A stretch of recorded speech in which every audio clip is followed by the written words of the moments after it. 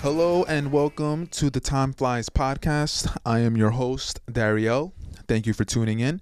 In today's episode, I am accompanied by a familiar voice if you've listened to the podcast before. I am joined by my good friend Mike, and we dive into a true barbershop classic conversation. We give our takes on what we think is Kanye's best album. Not our favorite, but what we think is his best album. It's an amazing conversation that I am so happy that I get to share with you guys. This is part 1 of 2. It's a lengthy conversation, and I hope you guys enjoy. And let's get right into it. Rap the new rock and roll. We culture. Rap is the new rock and roll. We the rock stars. It's been like that now for a minute. It's been like that for a minute, Hedy Stamane. It's been like that for a minute. And we the real rock stars, and I'm the biggest of all of them. I'm the #1 rock star on the planet. Hello and welcome to another edition of the Time Flies podcast. I am your host, Dariel, and I have a special guest with me. Who is that person right here? Mr. Pruno. Mr. Pruno. It's a great introduction. Mr. Pruno, how you doing, my guy? I'm chilling, man. Ready to talk some hip hop with my guy. Chilling. You ready to get into the shits? Yeah, always. Always. All right. So for this episode, we're going to do things a little bit differently. Instead of talking just a overall topic, we're going to get very specific. Me and Mike, we've always had a lot of admiration for this artist. And we just, these last few months, we've just been going back and forth and talking about how there's been a lot of noise around this particular artist. And people are really starting to forget just like his brilliance and his genius musically. And we're going to focus on Kanye West, and we're going to give our personal takes of what his best albums are. So I'm just going to repeat that one more time. We're going to subjective. Yes, exactly. It's very subjective. We're going to give our personal takes of what we think his 10 best albums are. We're going to go from what we think is his worst album to what we think is his best album. Yeah. And yeah, man. So I think that's enough said. You want to get right into it? I just want to prefix it with, I know in the 2021 year in review, I said I can't stand how carelessly the terms genius and brilliant are used, especially in hip hop. Right. But I'm going to use it a lot tonight. So just want to let everyone know. Of course, man. So, again, real quick before we get because he's deserving of it. Flaws and all, he's really, really fucking deserving of it. 100%. And again, before I get into it, it's just there's been a lot of noise around him regarding the Pete Davidson, Kim K, that verse he has with the game saying that he's going to kick Pete Davidson's ass. It's like, and then he likes it. Exactly. He feeds into that side of it too. Yeah, he welcomes all that shit, but sometimes we got to reel it back home and remember who we're talking about here. This is someone who shook ground in this fucking game. Like 100%, not to be man. mistaken. 100%. You nailed it right on the head. It's just we need to bring it back. We need to reel it back in and just talk about just his music. Me and Mike, we're not talking about any of the other bullshit that's going on right now. We're strictly talking his music, his impact on the culture, and that's all we're focusing on. Big time. I bet. You ready, my guy? I'm ready. All right. So I'm going to have you go first to what you think his worst album is. Give me your thoughts, your takes, everything. Just hit me. Kanye West's worst album, in the humble opinion of myself, of course, is clearly, without a doubt, the Ye album. Okay. There is not a doubt in my I can't think of any Kanye albums that there was literally nothing memorable about. There is nothing memorable about this album. It was rushed. It sounded rushed. And I don't know if you remember that time period. That was a time period of, what was it? 5 albums in as many weeks. We got Daytona. Man. Daytona is a classic. That's Pusha T. But the rest of the albums, and I don't know if this is fact or this is theory, but it was used. He did that to kind of soak the market before Drake came with Scorpion. Yeah, no, Like a 100%. sabotage act. And I mean, 100%. we could have that debate all over again, but then none of these albums, other than Push's, really lived up to the hype. Even Tiana Taylor's album sounded better as a demo. Like there were sampling issues. We're not going to talk about Nas's album that came out in that because everyone involved regrets that. And hold on, time out though. That, oh my God, no, I agree with everything you're saying, and actually, so we could just talk. We don't have to wait for me to give my take about what his worst album is, because I agree with you. I think Ye's the worst album. I think Ye's is the worst album. Okay, cool, perfect. But, but see, I called that last week. I said I don't see how we won't have the same worst album for him. Dude, I'm gonna let you go first, and then I'll give my thoughts and ideas about Ye. But what I was gonna say real quick, because you mentioned Nas and how like everybody associated with Nas, we don't refer to that album. Yeah. But the thing is, though, okay, yeah, I agree. The Nas and Kanye album wasn't great. I 100% agree with you on there. But are you willing to say that there are elements in that album where it's like it's not bad? Listen, what I was about to say too is that talk to me. Even though the Nas album, when you hear Nas and Kanye West, just the names alone, you're like, yo, okay, let's go. No, I get it. It was subpar, and that is really the reason why it probably sounded even worse than it actually was. But there were definitely elements in there. The record with the Slick Rick sample, the cop shot the kid. I was literally gonna ask you that about that. Bro, yo, that's crazy. Like bro. That shit. If that was more developed, that is like an all-time Nas record. But there was another one on there. I feel like it was towards the top of the album. I'm looking at the track list right now. The first track is Not for Radio, featuring Diddy. No. The third track after Cop Shot the Kid is White Label.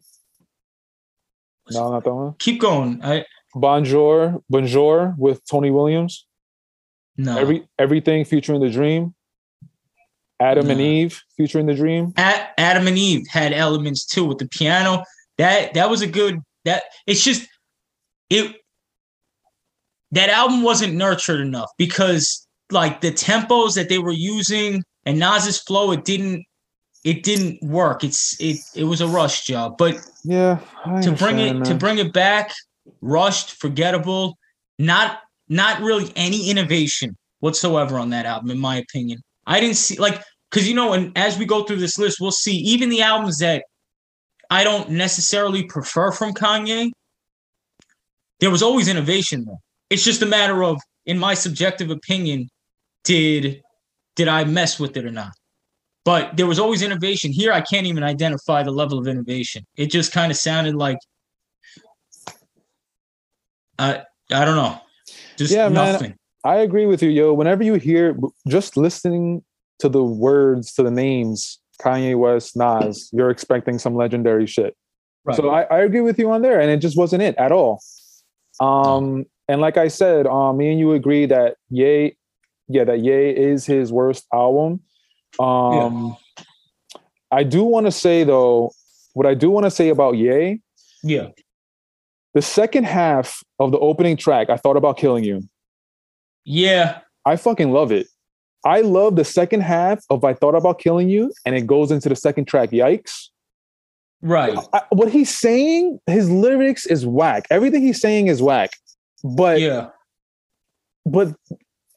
it could have been it could have been a great album. And on top of that, it was only 7 tracks because he was That's what they were doing. That was the theme of it. He was doing the whole 7 tracks with everybody. Tiana, Pusha, Kids See Ghost, his album, and Nas. But the reason why I have it as his worst album is because out of the 7 tracks, it just like you don't have room for duds. You don't have room for trash or not trash, but you don't have room for not good music. And most of that album to me wasn't good. But there are elements to Ye where I like. The second half of I Thought About Killing You, and then the second track, Yikes. And then it has Ghost Town. Yeah. It was just, I'll be honest with you, D. It was just hard for me to get into. I'm with you, man. I get it. You know what I mean? And Dude, that Ghost Town though, Ghost Town future it says Party Next Door is featured, but I don't. I think he hear was him at doing all like in it. ad-libbing on Yeah, that. because 070 Shake and Cuddy are on it. Yeah. Dude, I that always song like is those 7 fire. shakes. Yeah. I guess that if there's a moment of that album, Ghost Town would probably be it. I can't really. No, that's definitely the track of the album. But just like obviously when we thought of the idea for this for the podcast for this episode, we went through all his albums. And when I was listening to this album, it's mostly the same thoughts that I had when I first listened to it. But then when I came across Ghost Town, I was like, my God, man. Right. That's definitely the track of the album. But it goes to show you that Kanye didn't really have a lot to do on that track, because you think about Cudi and you think about 070 Shake more than you do about Kanye. But you know what? With Kanye West, you could always give him a level of production credit. And I'm sure Cudi was involved in it too. But yeah, see, and this is the thing also to be noted to any listeners out there. We are only comparing artists to their body of work. So a bad Kanye album is a decent album for a lot of other people. If other people come out with this album, you're like, oh, this shit kind of goes, man. Like, this shit is all right. But being that it's a Kanye West album, that's why it wasn't as memorable. If someone else comes out with this album, oh shit, this shit is not bad. But it's point. A Kanye album, so it's a gift and a curse for the gifted. That's great fucking point, man. That's a great point. Yeah, that's just something that we have to note, because then you'll get the people like, it's like, no, remember Kanye West peaks and valleys. So their peaks are the standard that they're held to. That's just what it comes with. That's comes with the territory. That's such a great point. Way to preface that, man. Good stuff. Do you have any other idea? Do you have any other thoughts? Any other takes on the Ye album? I got nothing else to say about that ashtray. Man, it's just actually I do. I did want to, because the Ye album dropped when it was like you just said. You prefaced it by saying Kanye was trying to sabotage the whole Drake album that dropped like a month after this album dropped, I think. Yeah. But he was doing the whole Pusha T drop Daytona, and then classic, ridiculous album. 100%. And then I don't know the exact order, but he dropped Kids See Ghosts, which is the collab album with him and Fire Cudi. Also. That's what pissed me off. That album to me was fire also. And then I think it was his album with Ye, and then it was Nas, and then also Tiana. And looking back at that period of time, it's like Daytona, the consensus is that's the best album that came out of the bunch. Obviously, it got nominated for a fucking Grammy. Oh, without that's not even a question. But yo, let's wrap our minds around if Ye went into each album with like Ye production and Ye concentration. Yes, concentration. Do you this know is my bro? This is my point.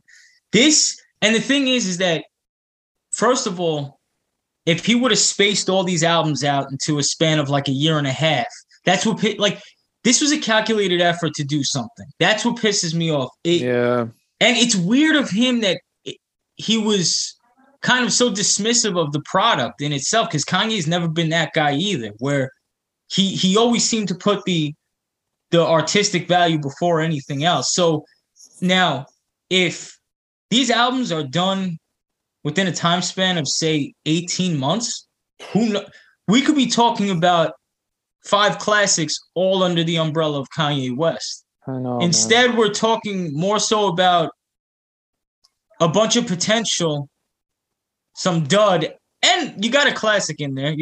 And who knows how long Pusha was really working on that. To me, and like we keep going back, but that Daytona album, not only is it without question the best album that came out of that little pack, to me, it's like a hip hop classic. You can listen to it.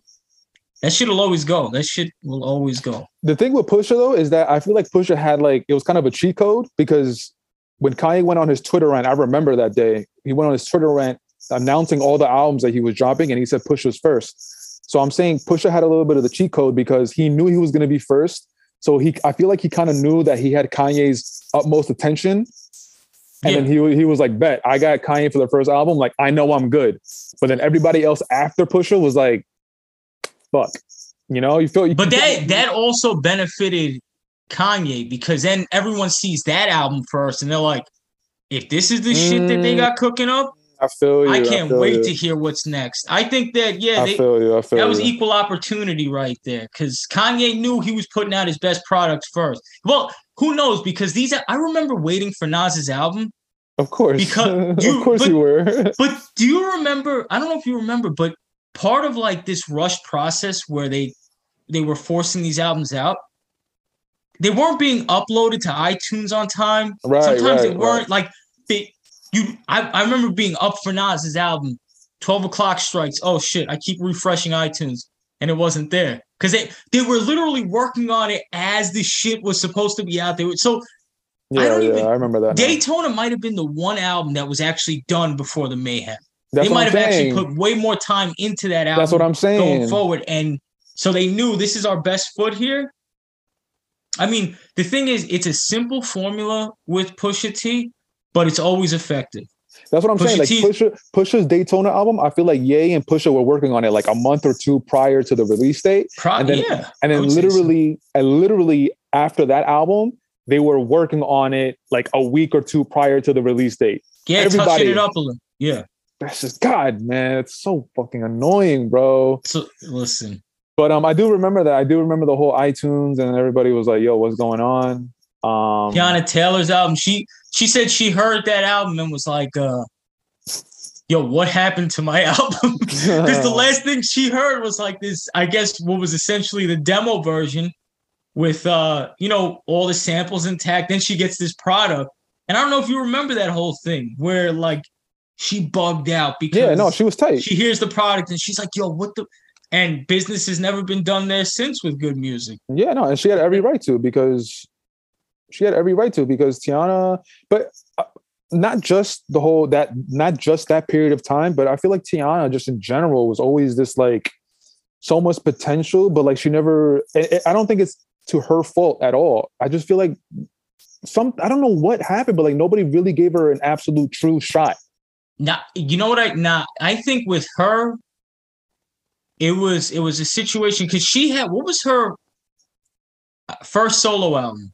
I don't remember the name. I don't remember the name of it. It was good though. It was good, yeah. My thing is, I think her talent is so multifaceted. Her focus could be more on choreography or could be more on what's over here. So I guess her not diving into music or getting the credit out of music she deserves might be her own doing because her focus was elsewhere. Like I know so? It could have been. I know. I would have to do a little more of a deep dive on this one, but I know she's into other shit. No, I understand you, and I'm there with you. Like she is known for her choreography and like being very artistic, but when she was putting out albums, like I didn't really get the sense that music wasn't her focus. I felt like music was her focus for those albums, and I just feel like her labels, even before Good Music, I just feel like her labels just like really dropped the ball with her. Well, who that first album was released, I think, on Def Jam, if I'm not mistaken. Well, I'm looking at it right now, and the first album I think is 7. That's the name of the album. Yeah, that sounds 7. right. Yeah, and then when I look at the publishing and everything, it says Good Music / Def Jam. So I think she's only been with Good Music and Def Jam. Okay. So and then I guess it all went wrong with that second album. They just dropped the ball with her. And then the second album was KTSE, Keep That Same Energy. That was, again, Good Music, obviously, Def Jam. And then the most recent album, which is called The Album, it was released 2 years ago, 2020, and it was under, again, Good Music, Def Jam. So it looks like she's always been with Good Music and Def Jam. So I honestly feel like they just dropped the ball with her. And I really don't think it was her doing. So, yeah, I mean, and now she's saying she retired and everything. So I don't know. We got to see and wait. We got to wait and see. But, yeah, man. So, all right. So, yay. We put that to bed. Dud. Yeah. The worst album of Kanye's discography. Let's get into what we think is his second to worst album of his discography. Mike, what do you think is his second to worst album? Number 9 on the list. That's 9. Yeah, it's right? 9. I think we're gonna agree. Number 9 on the list is his Chance the Rapper impression. It's Jesus is King. Okay, so far we're the same. We're the same. Now, but there were more redeemable qualities about this album than Ye. 100%. Clearly why it's number 9 for a reason. But yeah, I mean I wasn't. I guess I'll get the negative out the way first. The gospel shit is not for me, never really has been for me. However, that Sunday service choir that he loves to utilize in these spaces is amazing. It's crazy. Hands On with Fred Hampton, is that his name? Yeah, I'll look it up, but go ahead, keep going. Great record. To me, that's just a good all-time Kanye West record. Yeah, Fred Hammond, Hands On. Yeah, you're right. Hammond. That's we got a subpar Clips reunion, but it was a Clips reunion. Right. That was cool. That was interesting just for him. And because Malice was also on that same road. Genuinely, he got Malice to rap again, bro. Malice could rap his fucking ass off. No, yeah, but I'm just saying he got Malice to come out of retirement. And if you hear all the interviews, he had no plans on coming back. He put out, I think, maybe one album by himself where it was more gospel geared.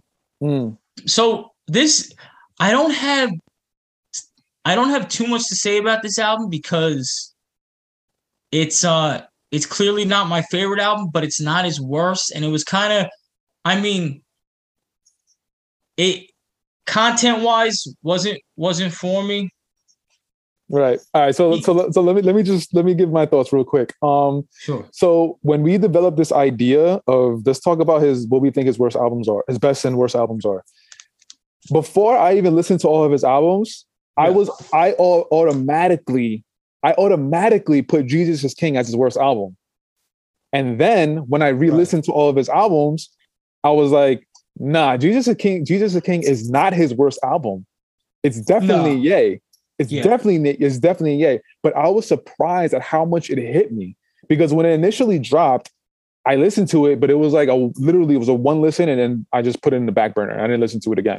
Yeah, but that's what I mean. It was one of those albums where it was like, it wasn't outstandingly bad. Yeah. And it wasn't like something that I'm going to rush back and listen to. Like, I listened to it for the first time and then didn't listen to it again. Yeah, me too. Until we went to this 100%. list, to this idea. Literally, so it's like, Sunday Service Choir, fucking fire. I'll listen to an album of them. I'll go to whatever church they sing at or whatever. Well, dude, this is the thing that also kind of annoyed me. Like, Ye, when he dropped this album, this is when he had that interview with Zane Lowe, and I was actually watching it earlier today. And in the interview, he was saying that like on Christmas of that year, this album dropped in 2019. Jesus is King dropped in 2019, and if I remember correctly, I think it was like September.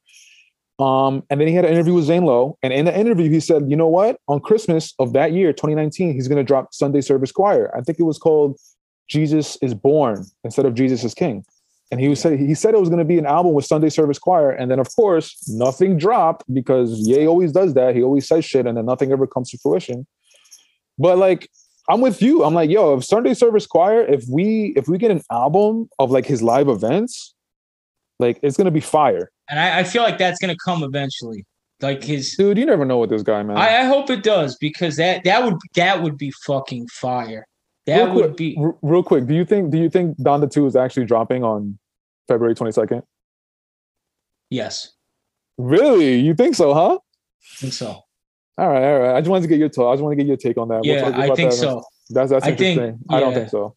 I think he's trying to be in the public eye as vastly as possible. I get it, but he's done this before where he's like, I'm going to do this. And then when that day comes, it's like, yo, crickets. He's done this before. Right. No. I wouldn't surprise me, but I just have a feeling it's coming. Okay. But going back to Jesus is King, yeah. So when we listened to the album, I was like, wow, Jesus is King is not his worst album, because you can tell that he was trying. He was really in a space at that point. I felt like he was really trying, and with Ye, I just feel like definitely he wasn't trying. But I do want to highlight. There's a song on Jesus King. It's called "On God." That beat is crazy, bro. How you get so much favor on your side? Accept the measure, Lord and Savior, I replied. Thou shalt love thy neighbor, not divide. I'm a ride, that's on God. His light shine the brightest in the dark. Yeah. It's like some Mega Man, Super Nintendo, No, that's what I mean. Like there's redeemable moments on that album. It's just that beat is crazy, bro. When I heard it again, I was like, whoa, what the hell? And I think him trying to contextualize that album under the guise of religion, he limited his creativity, where an On God could have a feature from some, I felt like all the features on that album were under the discretion of who could fit that mold of a gospel, a gospel album. So other than Pusha T, you have Malice, you have Fred Hammond, you have Sunday Service Choir. There's someone else. Who am I missing? Ant Clemens was on a track. Who's talented as fuck Water. Too. Ty Dolla $ign was on the track. Ty Dolla $ign. So it's but with a beat like On God, you hear that and you're like, man, what this record could have, and it might have just been the creative space he was in. Maybe it wasn't limiting for him at all, but as the objective ear, it's like, damn, there's some production on that album that if it was outside of this content matter and it was out, who knows? But like I said, it has its moments. Crazy, it's just not all for me. Well, that track On God, towards the end of the track, I don't know if you remember, but Pierre Bourne, his tag comes up. So it was like, I guess he had help from Pierre Bourne to produce that track. I remember that whole. See, Kanye, he's like that. He'll dig up, because Pierre Bourne, I remember at that time, he was doing a lot of bubbling in these internets. Have you listened to Young Nudie? No, not yet. Not really. I haven't got into him yet. So Young Nudie and Pierre Bourne, they do a lot of work together. Right. I honestly, I listen to it for the beats, dude. Fire. Pierre Bourne is. I just love his beats, bro. They're so no, and I remember, that's what I remember. That's the only thing I remember is that the majority of the shit I was hearing, it was right around that time. What's that? 2018, 2019? Yeah, 2019. 2018, so he was bubbling, and I remember, this shit. Yeah, Pierre Bourne's beats are it does have a trappy hip hop vibe to it, but it's not in your traditional trappy sense. That's the best way. There's something else about it, and I have to listen to more of it to articulate what it actually is. But there's an element, and whenever you hear someone who's good, because you're like, your first few listens, you're like, there's something different about this. I don't exactly know, but that distinction is what makes people really great, and it highlights their talent. So the project. Yeah, so we're going on a little bit of a changer with Pierre Bourne. So real quick, the project that got me hooked was it's called Slimaire. It's what Young Nudie and it's a Pierre Bourne. So I guess it's a collab project. 12 tracks. He has some big features. He has The Baby. He has Megan Thee Stallion, 21 Savage, Lil Uzi Vert. He has some big features, but a lot of these songs, the beats are crazy, bro. And keep in mind, what year is that album? That's 2019, same year as Jesus. See, and keep in mind that these people weren't the stars that they are now. So he was kind of collabing with these people, a little bit before they actually went all the way and blew. So he had the right people around him. The Baby, Meg Thee Stallion. I gotta listen to it. Yeah, I'll send it to you. I mean, obviously you can find it on the internet, but I'll just send it to you to remind you. All right, man. So we got two down. So. And we both agree so far. So we both agree that we personally think that Ye is his worst album. And we think that Jesus is King is his second to worst album in his discography. Yes. All right. I think this is where we're going to differ though. Possibly. I know for a fact if it's not this one, I know for an absolute fact it's going to be number 7. Number that would be 7. Okay. So what do you think is, so this will be number 8, his third worst album? Hit me with it. I don't even like saying worst for this album. It's just, you know what I mean? I feel his 8th best album right is Life of Pablo. Okay, we're still good. We're still good. So we're still good, my boy. So with Life of Pablo, this could be his like the most frustrating project for me from Ye, because there is so much good about it in my opinion. There's so many good elements of this album, bro. It's just, but it's so out of focus, and I don't know if like his main focus at this time was the sneaker, the Yeezy shit, because I know, but it was out of focus, and we're used to hearing. Oh my God, so many thoughts, bro. Exactly, bro. We're used to hearing sonically cohesive albums from Kanye. And oh my God. That was the thing that it almost sounded like a random mixtape of Kanye songs. And a lot of this shit, a lot of it went. I think this album has the best Kanye intro. I think Ultra Light Beams. And you want to talk this is why I'm talking about a live album with the Sunday Service Choir. Do you remember when they performed Ultra Light Beams on SNL? The irony now with Pete Davidson and everything. But do you remember that? I remember that, yeah. Kelly Price came out, Chance the Rapper bodied it, and it brought that record to life, bro. And so, I mean, we talk about that record. What else we got? I like the collab with Madlib and Kendrick. Oh my God, Famous. Dog, I love Kanye was one of his more narcissistic moments. This album was good. It was a good album, but I 100% agree with you. It's like, and on top of that, when we think about Ye, we think about how he innovates. We think about how he changes the game, don't we? To me, this album is a really good album, but you're drifting into my other point. I know where you're going. Go. Yeah, I'm gonna let you go with it because no, go. Because so basically, it's a really fucking good album, but it sounds for that time period, 2016, and what hip hop sounded like. Yeah, that album sounded like everything else. Well, so that's my take. Is that he was mooching off of like the best elements of that period in hip hop, like a lot of the music. You have the Ty Dolla Signs. You have all the guest appearances. Obviously, like we already spoke about with Designer, he basically just took the Panda record, put his own shit. But Kanye's good, bro. Kanye's good enough to where he can do that, and people who listen will know. But you can still let the record run. I've listened to Life of Pablo more than a few times. Like it's not a bad album. Likewise. But once again, we're comparing Kanye to Kanye. 100%. There's a reason why he has that record, the I Love Kanye, because that was already going on at that point. You felt like there was this distance growing between the Kanye that everyone fell in love with this guy who you didn't know he dancing on that line of that genius and complete psychopath too. But like I said, I don't even like calling this one of his worst albums. It's the 8th best because it has its moments, man. Like, and I mean, I didn't want to hear him talking about someone's asshole getting bleached, but there was a lot of fucking good moments on this album. It just was not cohesive. And when you go into Kanye's albums, you go in like you're gonna listen to an like audio cinema type of thing. Like you're gonna go on a trip. This was like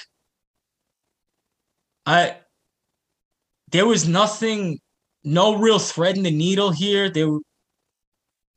It's like you said earlier. It's like if this album was any other artist, this would be their best album in their discography. But big time, we're talking about Ye, and we're comparing Ye. We're talking about Ye, and we're comparing Ye to Ye. So, this album, Father Stretch My Hands Part 1 into Part 2. Stop it. I just wanna feel liberated.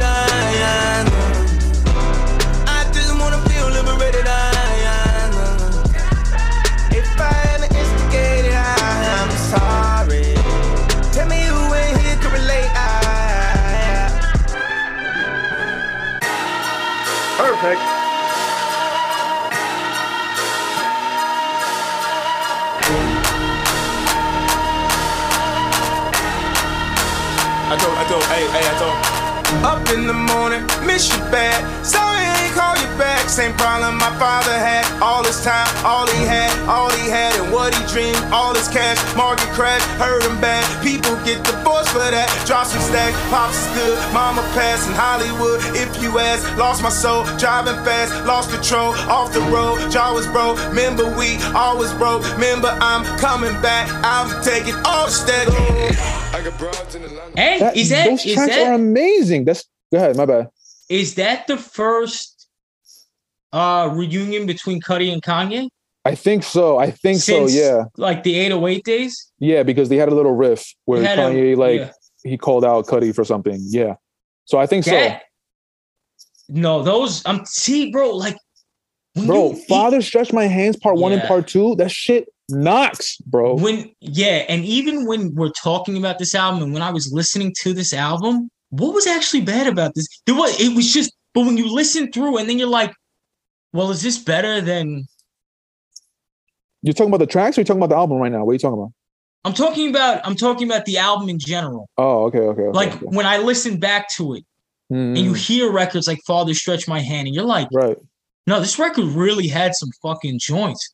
It just, like, I feel, redundant saying it, but it was so kind of scatterbrained. No, we're gonna be redundant, bro, because we're gonna be redundant, and we're gonna keep highlighting that, like, we're comparing Ye to Ye, because we really do, because we keep saying, and I'm repeating myself literally right now. If this was any other artist's album, it'll be the best of their discography. Yeah, and we're saying that this is his 8th best album. How fucking crazy is that? Yeah, 8th best. Yo, let me tell you, bro. So I'm looking at the track listing. So Waves with Chris Brown, that's track 10. Yeah. Everything from track 10 all the way up until track 20. Right. I liked, bro. I literally liked everything. And I'm still have it as his 8th best album. Yeah, and but now that you hit on the Waves, it reminded me of one of the things that I didn't necessarily like about the album, in the sense that with your boy Breezy. Yeah, no, but it wasn't even so much about him specifically, but when you look at the album, like we spoke about Kanye West and his, like, one of his greatest production values is how he placed guests and how he strategically puts features here and there. On Life of Pablo, it kind of felt like a lot of artists, it was like the biggest names he could cultivate and put on the album to an extent. 100%. He wasn't doing much digging, but another issue I had with this album too, I don't know if you remember that there was an original version of the Wolves track. 100%. I do. And it was far superior to the album version, but who was on the original? Do you remember? I think Frank Ocean. Was Post Malone still on it? Someone else was. Yeah, I should have touched up on that. I just remember that as we're speaking. I just remembered that now. Like, I remember hearing Wolves originally before the album came out. I was like, okay, but do you like the album version of Wolves? Because I still like do the album Post. version, but no, I like the album version. But I felt like maybe it's a case of demoitis or whatever. But I felt like the version I originally heard was better. But yeah, good album, man. It's just the way it stacks up, bro. It's the way it stacks up amongst everything else. We're not done talking about this album, because obviously No More Parties in LA. Do you remember that track? That's one of the ones I noted. The Madlib collaboration. Oh yeah, with Kendrick. My bad, bro. Fire, bro.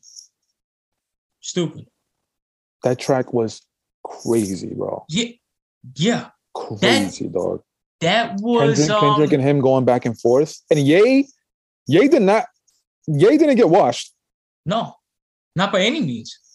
Because regardless of what he says, I know on the Drink Champs he said he basically like just exploited the backpack underground scene. Yeah, he was never really on it like that. But there's a part of Ye when he gets those dusty fucking soul loops, soul samples from a guy like Madlib, it brings something else out of him.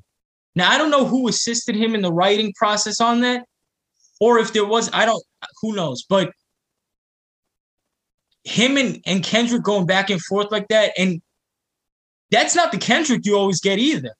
That's Kendrick over some underground shit. That's Kendrick over Madlib. Like that's a real. That was a great fucking record. That was definitely a moment for sure. That was a moment, bro. And then one of my other favorite tracks, Real Friends. Yeah, I'm pretty sure Ty Dolla Sign was bro. Where now, bro? I have to look at the. Tell me when it's game time, bro. Where is? Talk to me. I have it in front of me, so talk to me, bro. Where is the? This is what's so conflicting about this. Where is the whack album? The whack track on this album. Well, I don't know if there's a whack track, but there is a small portion of the album where I'm not fucking with it. And I believe it starts with Feedback up until Freestyle 4. Okay, fair. For me personally. No. I think you're right there because I remember, Feedback I fucked with, but I'd say like lowlights, highlights. But see, like even that is not terrible. It's just not really. I didn't fuck with it. Everything from Feedback, lowlights, highlights, and then Freestyle. That's 1, 2, 3. That's 4 tracks. That's 4 tracks, and it was that 20-track album. So you're talking about 16 tracks. 16 tracks out of 20 that I like, that we both like. That's a great album. It just, you know what it was too, and it goes, you expect Kanye albums to, shake the earth a little bit, and this album probably didn't shake the earth like the rest of them did. And that was the thing, like we spoke about earlier, when he's incorporating or kind of mooching off of the elements of that time more so than he's doing anything else, where up until that point, every album has, been groundbreaking to a degree. And because his album previous to that was Yeezus. Correct. So you talk College Dropout, Late Registration, Graduation, 808, Dark Twisted Fantasy, Yeezus, not even counting Watch the Throne, nothing. All those albums did something drastic to the culture. Yeah. This album was kind of just like a good album. It was just a good album. It was kind of all over the place, almost like a mixtape. Yeah. But it's nothing earth-shattering. Yeah, and we forgot to mention, thank God I remember this, but we forgot to mention, do you remember how he debuted this album? I remember there was like, it's hard for me to put a gauge on it because I felt like this was also the beginning of learning how streaming albums work, because this is the first album I went to Target for and I couldn't find for shit because he wasn't selling the album anymore. And then you'd get one version of the album and then a completely different one after it came out because he's editing as he goes and he's putting different. So I forget I remember the rollout. He was calling this a gospel album originally. Like I remember elements of the rollout, but I got lost in that whole like evolution of streaming that was going on. So the way he debuted this album, he had a fashion show at Madison Square Garden for his Yeezy season. I don't know if it was like 3, 4, or 5, whatever. But he had a fashion show at Madison Square Garden. And everybody came through. The Kardashians, Lamar Odom, Cudi, Travis, Pusha. And the models that were in the fashion show, you had Lil Yachty, you had Ian Connor. Ah, okay. I think Playboy Cardi was in it. So that's the way he debuted it. He literally connected his phone with an aux cord. And then everybody that was in Madison Square Garden, as the fashion show was happening, he debuted the album. I think, bro, what I have to say, my bad, just what I have to say about that is this was in the time period where Kanye was doing his whole fashion thing. His whole, like, I need someone to help me. Like, I want to be the Steve Jobs of fashion and all that shit. And then, he was like, and that's when like the Yeezy shoes were out. So I feel like he was more concentrated into like the fashion empire rather than his music. But it was the beginning of that. So that's why this album isn't bad. Right. See, now that I'm thinking of it though, the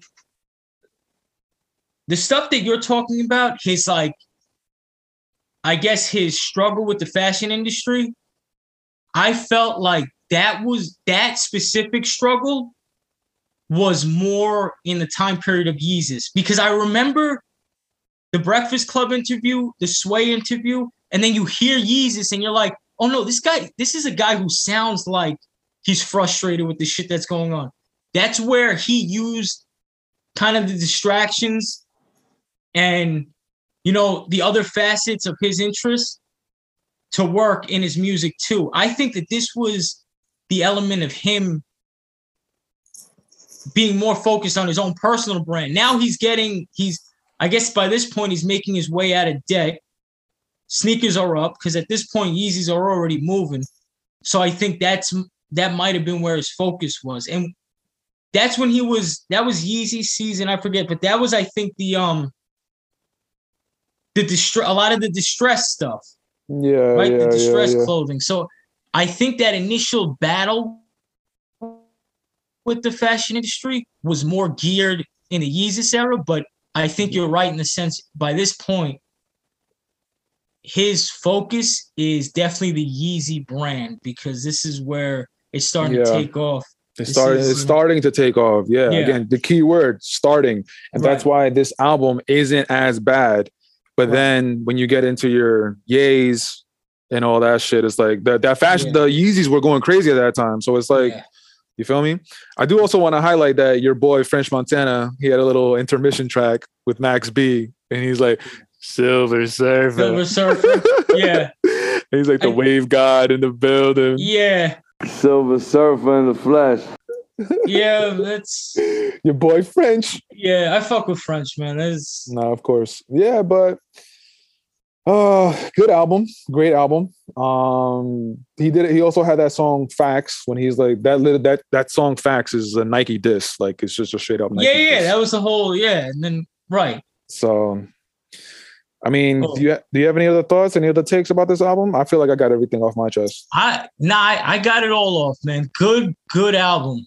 It's a really good album though, man. Really good album. And the cover, the cover for the album, I remember that was a little bit of a thing because there's two pictures on the cover album, and one of them is like some woman with a crazy butt, and everybody thought that was Kim K, but it's not. Apparently, it's somebody else. I forgot who it was, but I remember that was a little bit of a moment. No, that cover was one of the more iconic things about that album too.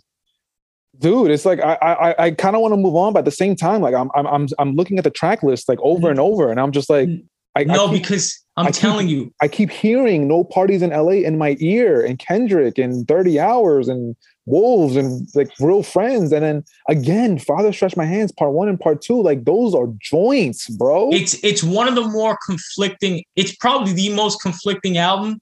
But as we go through this conversation, I think I realize why I put it there, and it's because it didn't provide the cultural shift that all the Kanye albums up to that point did. Yeah, no. So I think that's the defining factor, in my opinion. Yeah. See, now, I know. No. Number 7 is where we go left, my friend. You think so? No. There's nothing to think. Oh no! I think no, man. I think we're good. Honestly, I think I know where you're going, and I think we're still good. No way. All right, hit me with it. My number 7, is 808 and Heartbreaks. We're the same. Are you kidding me? Yo, we're the same, bro. Thank God. I was like, yo, I'm gonna have to fucking prepare my debate squad. I had a feeling, bro. Why was I so much?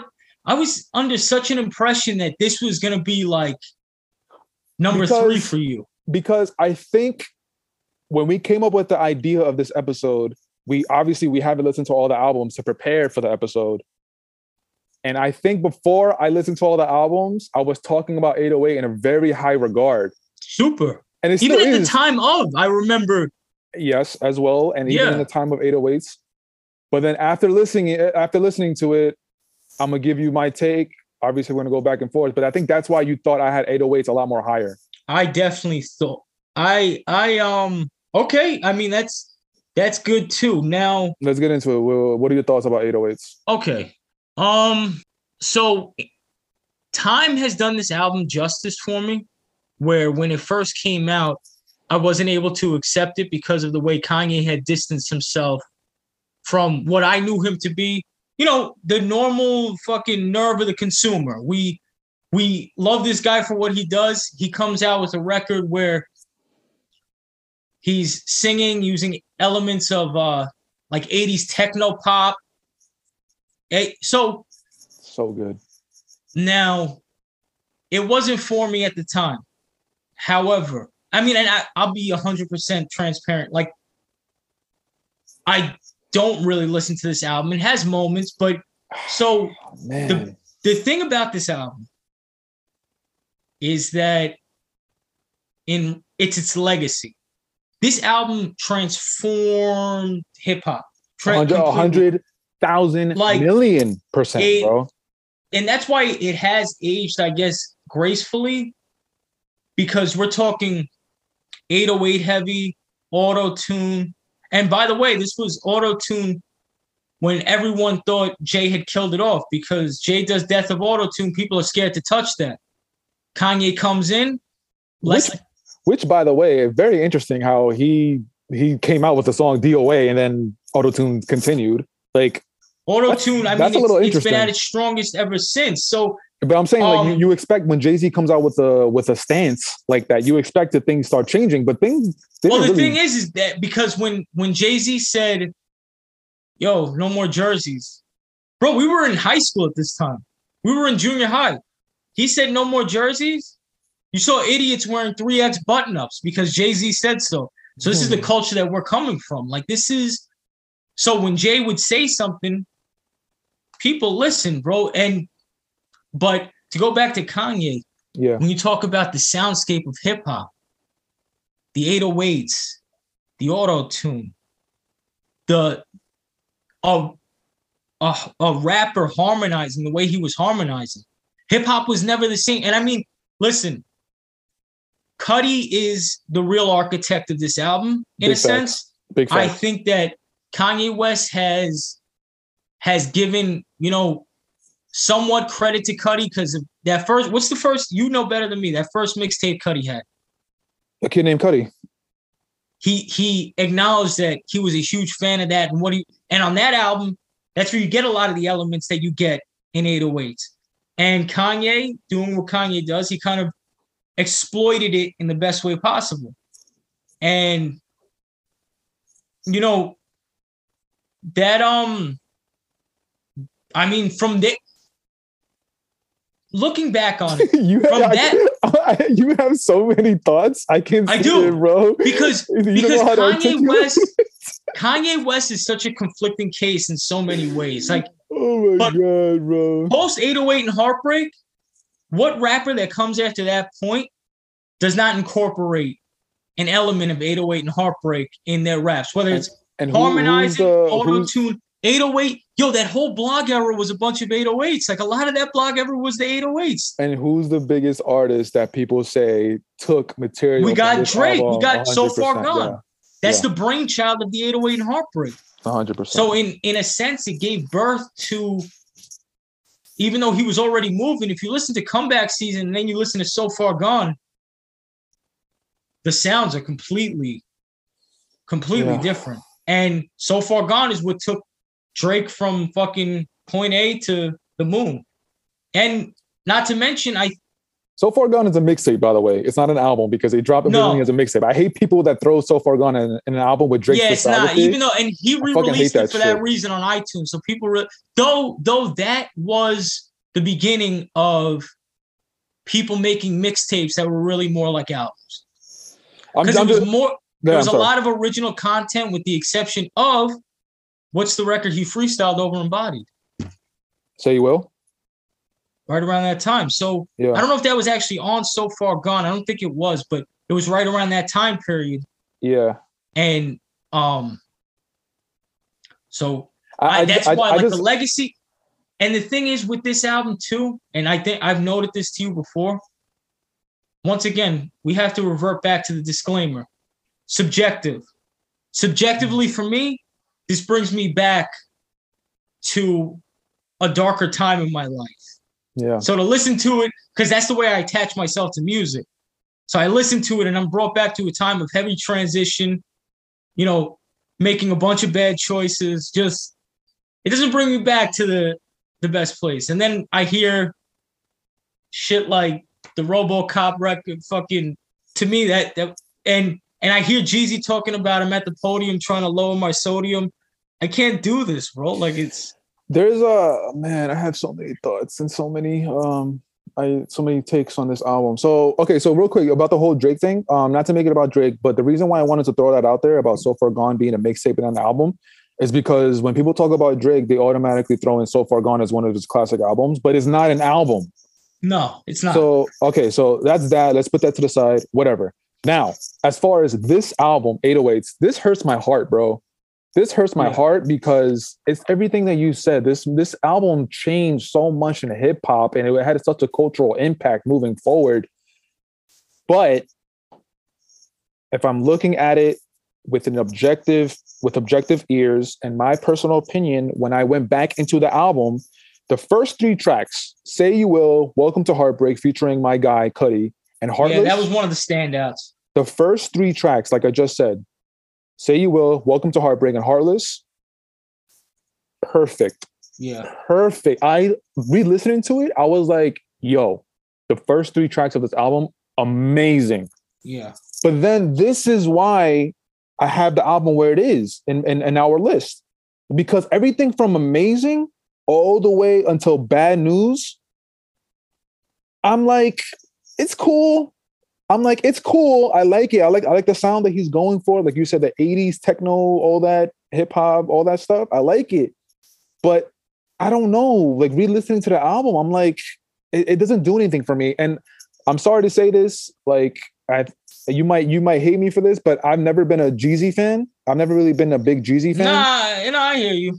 I've never been a big Jeezy fan, and I could appreciate what he did on Amazing, the ad-libs that he contributed to the songs and everything. Yeah. And I could see why Kanye wanted to incorporate him on the song. But I honestly, when I heard it for the very first time, I was like, I definitely could have done without Jeezy. And re-listening to it, I was like, I could have done without Jeezy. Yeah. And yeah. I remember Love Lockdown. That's the song he used to promote this album.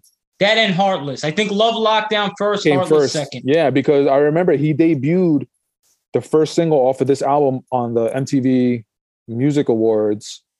I remember watching it and I was like, the performance was cool and the sound was cool.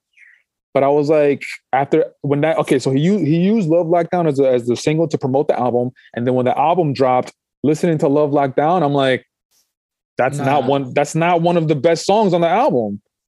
So I'm like, why would you do that to promote it? But I guess during the time, he still had to try and finesse it. You know what I'm saying? He still had to like try and promote a little bit of classic Ye and classic hip hop, which Love Lockdown had elements of it. You feel me?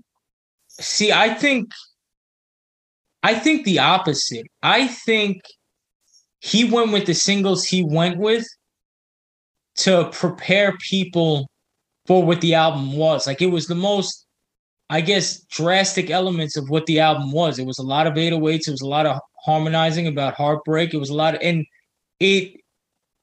so, because Kanye, like we spoke about, like, he's strategic in these things. He'll almost make himself villainous in a sense because he knows that this is going to have an adverse reaction, but he's got enough confidence in his talent where he could draw people in, which I think if we're talking on the large scale of things, I'm sure that this was met with more critical acclaim than anything else. 100%. I agree. See, I do have to argue with you a little bit because what you just said, I agree with you. But after Love Lockdown, like you said, his second single, which I remember as well, was Heartless. I remember he made the video for it. Heartless was far better than Love Lockdown too. 100%. But you just said how like he was trying to promote the album as changing a sound. Yeah. And I to me personally, I just feel like Love Lockdown, it wasn't a big swing. It wasn't a big like, oh, if I'm using Love Lockdown as the first single, this is going to change hip hop and the sound. Like listening to Love Lockdown, I'm like, this is kind of still within the realm of Ye at the time. So what would you think would have been the appropriate first single for that album? If he was trying to encapsulate like what that album was supposed to be. Honestly, everything besides Amazing and Love Lockdown. Any other track. Well, then you get to me, any other track besides Amazing and Love Lockdown, if he were to use any other track to promote it as a first single, I would have been like, okay, I understand what you're doing. You're trying to change shit up. But Love Lockdown, go ahead. At that point, though, you got to figure like Kanye is already getting a little experimental. So I don't know. There's the record with Wayne on there, which it had Wayne. Okay, let's talk about that. Yeah. Give me your thoughts on that track, because that's my favorite track on the album. That track is crazy, my guy. Bro, and that, I would say... I love that track so much, dog. I think, honestly, that's my favorite track on the album. That probably is the track of the album. And I was in full disgruntled Lil Wayne consumer mode at that point. I was sick and tired of his shit. Like, but that record just... See you in my nightmare. Yeah, shit. That's, oh my... And then you hear Wayne and it's like, oh, he's on this? Because Wayne in that time, 2008, he was like... then look at where Wayne went after that, too. Wayne was also impacted by this, too, because then he gets far more experimental, makes a fucking rock album, or makes, like, he's like... Wow, I forgot about the rock album. That's crazy. Well, listen, I mean, we could even argue Wayne has a lot to do with the 808 and Heartbreak movement in itself prior to 808 and Heartbreak. What about Lollipop? God, I hate that song. Me too, but think about it. Lollipop. I hate that song, bro. Yeah. Static Major, though, was official. He was since back in the Aaliyah days. Rest in peace, man. R.I.P. Aaliyah, Princess Aaliyah. And Static Major. That's it. I'm getting his name right, bro. Yeah. So, man, dude, See You in My Nightmare, that's my favorite track off the album. And then right after that is Welcome to Heartbreak with my guy Cudi. Yeah. Do you remember the video for that song, Welcome to Heartbreak? Yeah. Trippy. But you know, and I loved it. I think that's one of the things I did like about this era of Kanye was, first of all, like the wardrobe and the overall, because with Kanye albums, the look always comes packaged with the album. Great point. So great point. The look and the videos, man. The videos were fire. My guy, thank God you just said something that reminded me of something. I remember vividly when this album dropped, he did a VH1 live performance. Did you see it? Do you remember seeing it or anything? And he had like a suit and his his holographic heart or whatever it was on his chest. Oh my God. And that was when him and 50 still had a little bit of beef, because 50 said something about when this album dropped. Yeah. And I remember, and during that VH1 live performance, he was saying how like he was singing the songs, and then he was like, 50, look at me now, like all this. Yeah, it was a year after 50 taking that L with the Curtis of his graduation. I forgot exactly what 50 said to kind of reignite the feud, but he said something about like Kanye going soft maybe with this album. Yeah. He of course, would you expect anything other than that out of 50? A guy like 50, you know what I mean? 50, look at me now, singing on the ground with my pink shirt on. Does this look gay to you? Well, I don't know what else to say to you. Look at me now, I'm on the ground, and my heart can still not be found. No, but again, we should also throw this in. This album came when his mom passed away. Right, which is an important thing to, at this point. Wow, I can't believe we almost forgot that. His mother had just passed away, but Listen, he was also going you through a remember divorce too. because the first piece of music from Kanye I associate with that is that verse on "Put On," which that is a top 5 Kanye verse where he just and so at this point he's dealing with the death of his mother and I believe a relationship split from the girl he was with At the whole time he's been in right. the music game. The girl, like, Yeah, he had a divorce from her. Yeah, and so there was a lot going on for him personally. That I'm surprised we almost forgot about that too. yeah, I know. Thank God That we was didn't. that was what, the end of 2007. Yeah, it that had to happened? because this album came out like around fall winter of 2008. I remember. So maybe early 2008, his mom passed away in a divorce, or towards the latter part of 2007. That has a huge effect on Kanye as we know him too. Just overall, He's still not over the passing of his mom. no. Which No. which obviously, like, course, I don't think anybody will ever be over the passing of any of their parents. No. You know what I'm saying? And No. thankfully, me and you have not gone through Yeah, that. no. But yeah, I mean, like, when you think about it in that perspective, he lost his mom. He went through a divorce. It makes sense why he would make this album. Yeah. You know, Yeah. and just the and you tone get of it's it. right. It's super dark, and honestly, like, harmonizing will do justice for pain far more than just rapping lyrics. I feel like at times, and a guy as artistic as Kanye West probably understood that, and this is why he tapped into that side of his artistry as well. And he man. gave birth to a whole generation, really. Like, between 808 and Heartbreak and Lil Wayne, you have basically the next 15 years in hip hop. Lil Wayne at that point and 808 and Heartbreak, they're the predecessors of everything that comes after that. Big facts, man. So I think you answered this, but just to make sure. So what's your number one track off this album? I would have to say Nightmares. If it's not Nightmares, it's the Welcome to Heartbreak. Damn, and bro. The Welcome to Heartbreak, because of how it's coupled with that video too. The video, but it also has the fucking GOAT, Cudi. Your boy. Cudi, Cudi, bro. We're gonna have an episode on Cudi, dog, and I'm gonna. Yeah, I gotta shape up on. Bro, oh my God. You watched the documentary, right? Dumb question. Come on, my bad, bro. Dog, I was when that shit dropped at midnight, my guy. Yeah, that was fire. Come on, boy. Oh, and whoever listens to this episode of the podcast, my boy Mike just asked me if I watched the documentary. I actually just posted up a clip of Timothy Chalamet talking about the influence Cudi had on him, and it was taken from that documentary. So if you listen to this episode, please go to that post, like it, save it, comment on it. I'd love to talk with you about that. But anyway, moving on. It's kind of scary how me and you, literally everything that we're doing right now, it's like literally in agreement. Yeah, like, I did not expect that to go. No, but what I'm saying is, even besides the listing of the albums, like, your favorite track is probably "See You in My Nightmares." That's my favorite track, and then your second favorite track is "Welcome to Heartbreak." That's my second favorite track of the album.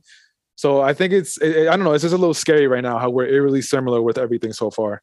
Yeah. All right, so let's put this album to bed. It hurts my heart because it revolutionized the game. It changed hip hop, but we have it as his 7th best album. Yeah. Oh my God. Okay. All right. I don't know what our list is gonna look like. I don't know if we're the same anymore. But hit me with his 6th. What you think is his 6th best album of his discography? Hit me with it, boy. Número 6. Okay, getting a little cultured on the podcast. I like it. Jesus Christ, we're the same, bro. Okay.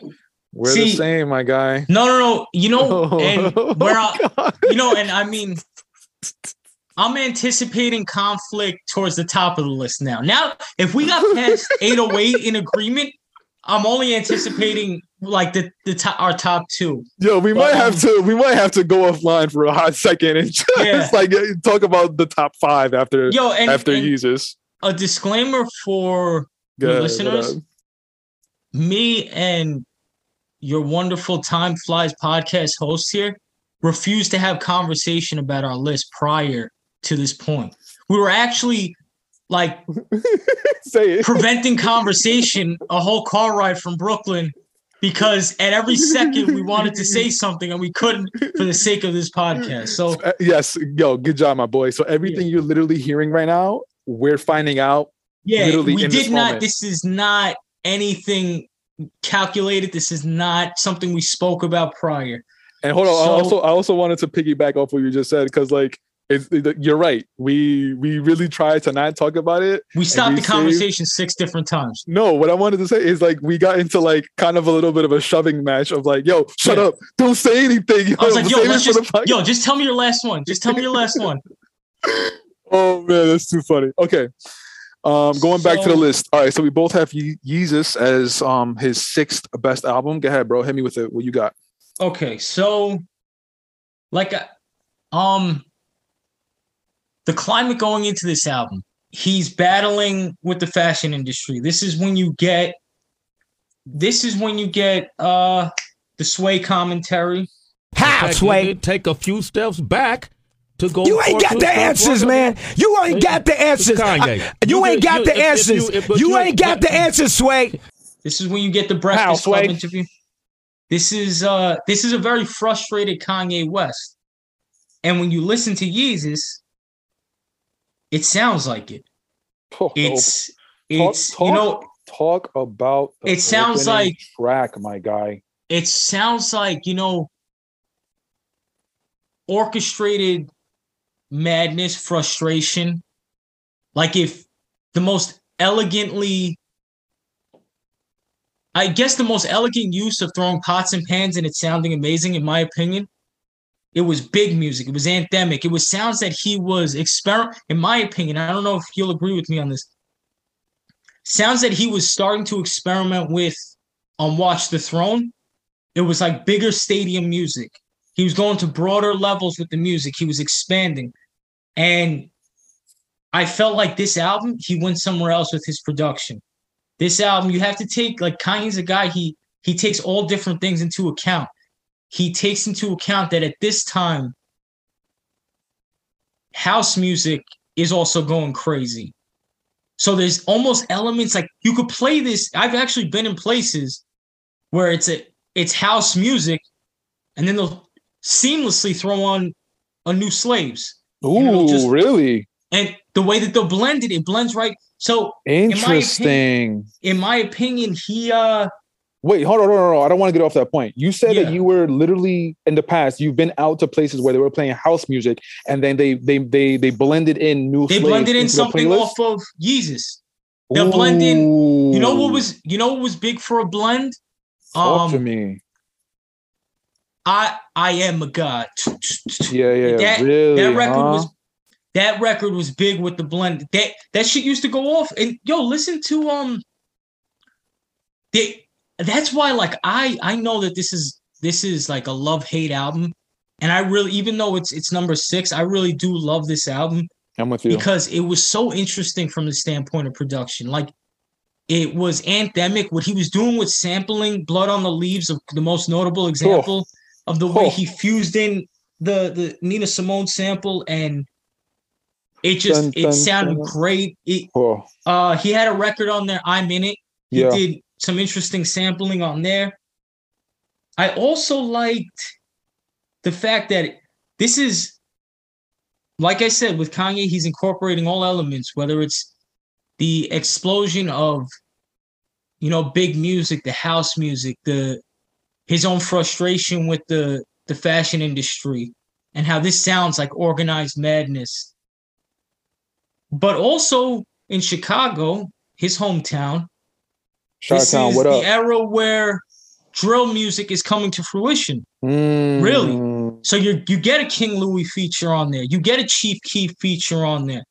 He's bringing these people into the fold. And I thought it was well structured. Wait. Chief Keef and King Louis on this album? Yeah. What tracks? I think King Louis was on Send It Up. And Chief Keef may have been on Hold My Liquor, but I know for a fact that they are both on that album. Okay. So, all right. So you were saying that it was also the inception of like drill music? it was him taking notice to what was going on in his own city. And I mean, look at drill now. It's probably the biggest faction of hip hop, whether you love it or hate it. I mean, now it's a little different because it's like the Brooklyn infused drill with the UK sound, like, but it's that same content. I mean, yeah, man. So I mean, bro, it's another instance. I mean, well, there's nothing bad for me to say about this album, bro. It was like, so this is another album that hurts my heart, to put it this low, because, man, remember, you're comparing Kanye to Kanye. That's the only reason why it would be this low. Exactly, man. Like, re-listening to the albums, I was like, this album I had a very hard time placing. Very hard time placing. Yeah. And it took me, no, Mike, I'm not kidding you. It took me a day to kind of work Yeezus into the list. I'm like, I know where it's not going to be, but I don't know where to put it. But then after I got through the other albums, I'm like, oh man, like when I got through the other albums, I'm like, okay, it kind of made it a little bit easier, but it still wasn't easy, if that makes any sense. But anyway, absolutely. I know you were going through at that point. Yeah, bro. But I have to talk about the opening track, On Sight. Yeah. That shit fucking comes on.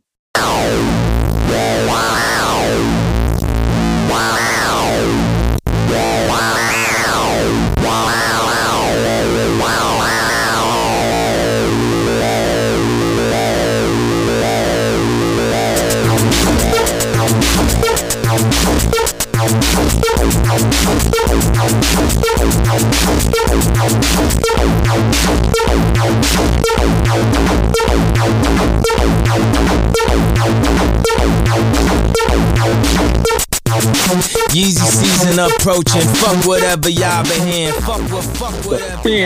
Oh my God, Mike! I can't. Oh, we should also preface that this is the album right after My Beautiful Dark Twisted Fantasy. Yep. My Beautiful Dark Twisted Fantasy is regarded as the best album from in the 2010s, and I stand by that. We'll get back to that one. 100%. But seeing how this is the album after that, My Beautiful Dark Twisted Fantasy is heavy hip hop, obviously. Right. So this album, like you said, is like that house music and not traditional hip hop. But just to open the track and let everybody know, like, I'm not giving you Dark Twisted Fantasy vibes. Yeah. Like, we're doing something different, and it works too. And I believe he worked on he worked with Daft Punk on that track to help him get that energy. Yeah, to get that energy and also perfect the like you said, organized mess. And I fucking it's chaos articulately put. I love that track, bro. I'm pretty sure that is my favorite track off the album. But it's interesting because you have elements of hip hop in it, like Blood on the Leaves, like you said. Yeah. But the last track, Bound 2. Yeah. Where it's like it's his letter to fucking Kim K, obviously. But Bound 2 is heavy hip hop. Oh yeah. And I remember the rollout for this album. Like, again, Kanye is Kanye. He's a genius. He's brilliant. He thinks outside of the box. All those adjectives. The rollout for this album, I'm pretty sure that he tweeted.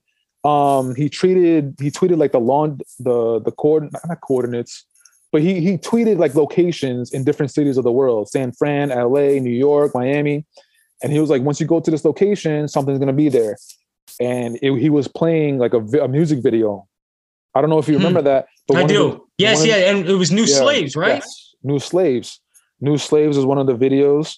Yeah, man, this album is Hold My Liquor, New Slaves, Black Skinhead.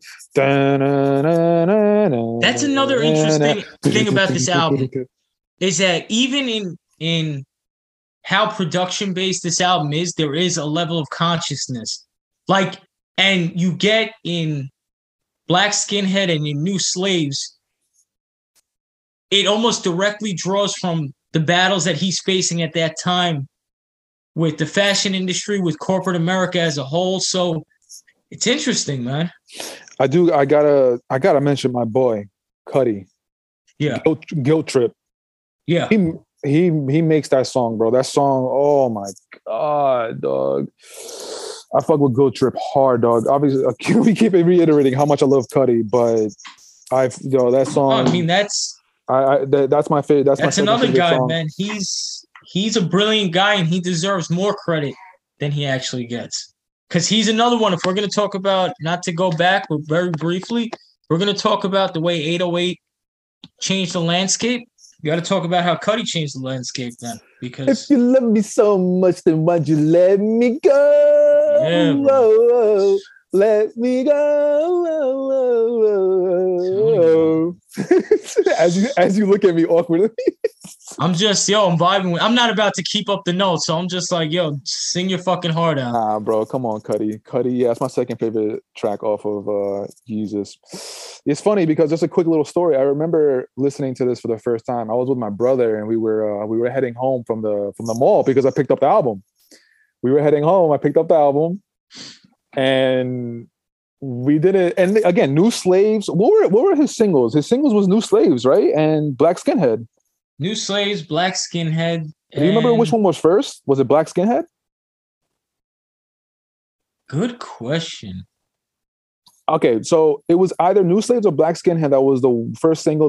Whichever one he was putting on the fucking roll-up theaters. Yeah. And I'm not sure. I get it confused. Because the reason why I'm prefacing this is because like Black Skinhead or New Slaves is like we didn't get that wasn't a big indication of how this album was going to sound. You just knew that it was about to not sound like anything you've heard from him. Right. We knew it was going to be different, but we didn't know how drastic of a difference it was going to be. Exactly. So going back to my story, getting the album, getting in my brother's car, slipping in the disc. Do you remember slipping in the disc? I still do it for reminiscing purposes every now and again. My guy, hold it down. I slipped in the disc in the CD drive. Dog. Yeah, bro. I remember my brother. My brother was like, "What the fuck?" And I was like, I had felt the like same a fly face. came in the window of the car. I remember the same. I had the same face as him. I had a little bit of like a screwed face, but I was like, okay, like I'm not mad at it for some reason. And then and all of a sudden it's I was like, I'm not mad at this, bro. Nah. But yeah, you're right, man. This album is like a lot of people. It's like you love it or you hate it. It's not. There is no in between. This is the most polarizing Kanye West album of all the albums. Really? There is no. Yes. What about 808s? I feel like there's elements of 808s that people could be like, yeah, this is all right. I feel like 808s at the time, bro, was very polarizing though. If we're talking about in the time, for its moment, sure. I think I'm talking more from an overall like macro perspective, where with all that we have from, I say, because to this day, I have never heard someone say, "Yo, I love the Yeezus." I mean, anything other than "Yo, I love Yeezus" or "I can't stand that fucking album." So I feel like that album comes at the bottom of a few people's list. I've heard people say, yeah, 808 wasn't my favorite album, but it was okay. Like I've heard people. Okay, so let me just reiterate it to see if I'm on the same page as you. So you're saying that you think, as far as Kanye's discography, you think Yeezus is his most polarizing album? Yeah. Okay. So now my answer to that is I would have to argue with it because it's obviously one of them, but it's between Yeezus and 808s. And I'm not sure which one, because I remember when 808s came out, he was getting a lot of fucking shit for it. Same thing when Yeezus came out, he was getting a lot of shit for it. And I don't know which one takes the cake. I don't know which one is like, you know what I'm saying? Like I feel like they were maybe both equally polarizing for their time and within Kanye's discography.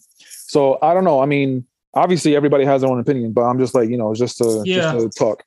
That's like a debate in and of itself. Big facts. You know what I mean? That's because I think Yeezus challenged music or more than even 808 did. 100,000%. 100,000%. It challenged. It did. It challenged music. 808s did as well. But this is really a Kanye West appreciation episode. Big facts. Big facts. That's really all it is. And again, we just wanted to bring it back, man. We wanted to reel it in and get away from all the noise. We wanted to bring it into his genius and his brilliance, and why everybody fell in love with him was because of his music. Yeah. But yo, my guy, we've been talking for a while. I think we're gonna stop there because I do want to let whoever's listening to this, again, first and foremost, thank you very much for tuning in. But I do want to let the listeners know that we do have something special coming for the second half of Kanye's discography for 5 through 1. We do have something special. So we just wanted to give you a little bit of a tease and give you a little bit of a taste of what we got cooking up. But moving forward, let's just name the albums that are up for the top 5. So no particular order, obviously. We're just naming the albums that are remaining for us to list. No particular order. We got College Dropout. We have College Dropout, Late Registration, Graduation. We Dark got Twisted Fantasy, and Donda. Dark Twisted Fantasy, and we got Donda. Again, I can't believe we agreed on 10 those first. Yeah, man. I really think listening to the albums going into this episode, these 2 episodes, I think that really changed shit up for me. Yeah. But that's a part of it too. When you listen to an album, however many years removed, the impact that it either lost or still has on you plays a part on where these albums land on the list. Big facts, man. So if you're listening to 808 in 2009, you might be like, this is his fucking, it's College Dropout, Late Registration, and then this. It's, so. Yeah, man. Just Yeezus and 808s, it really hurt my heart to put it that low, bro, honestly. It really did, man. Because before we even cooked up the idea, and I was obviously having this list in my head, I thought Yeezus and 808s were going to be higher. So, I mean, obviously, it's still one of Kanye's greatest albums, Yeezus and 808s. But, oh, man, just within his discography, again, we're comparing Ye to Ye. And that's what it comes down to. Oh, my God. Okay, so before we keep talking about Ye, and before we sign off for the audience, yo, my guy, do you want to share your socials where people can hit you, where people can reach you if they want to get more in contact with you? You could do, Instagram.com/Mike.Pruno or Instagram.com inspired by Gold Ropes. So your IG handle is Mike.Pruno, which is, sorry to give your government, but no, that's that I gave my government that. Wait, so what's the other one? The blog, right? Yeah, that is. Hang on. Is it IBGR or something like that? IBGR. IBGR. Inspired by Gold Ropes. All right, my guy. Yo, I appreciate you doing this, bro. I always appreciate you doing this. Thank you for sharing your time, your energy. It does not go unnoticed. And yeah, man, that's we're gonna reconvene. We're gonna get together. We're gonna give the listeners something special. But until next time, if you listen to this episode, thank you for tuning in. If you could subscribe to the podcast, if you could leave a review, every little bit helps. You can also check out the Instagram. Instagram is timeflies.1221. Twitter as well. Twitter is timeflies1221. Please, if you go to the pages, drop a comment, like the pictures. If you want to start a discussion, I will more than love to start a discussion about more than anything. We'll talk about music, sports, movies, TV shows, pop culture. We could get that started. So for Mike and I, we're going to be signing off. Thank you for tuning in, and until next time, peace. Time flies, yes, sir. I put on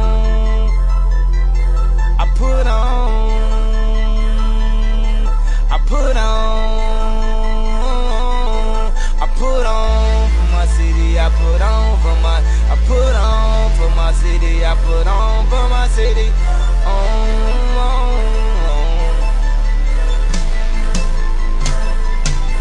I feel like it's still niggas that owe me checks. I feel like like it's still bitches that owe me sex. I feel like this, but niggas don't know he's stressed. I lost the only girl in the world that know me best. I got the money and the fame, man, that don't mean shit. I got the Jesus on the chain, man, that don't mean shit. Cause when the Jesus pieces can't bring me peace, so I need just at least one of Russell's nieces on. I let my nightmares go. I put on everybody that I knew from the go. I know hoes that was frontin' when they knew he was broke. They say, damn, Yeezy, you don't know us no more. You get that big fame on me and you just changed on me. You can ask big homie, man, the top. So lonely I am. So lonely I am. Let me see what we have tonight. What we have tonight. I'm high as a satellite. I see those flashing lights. Flashing lights.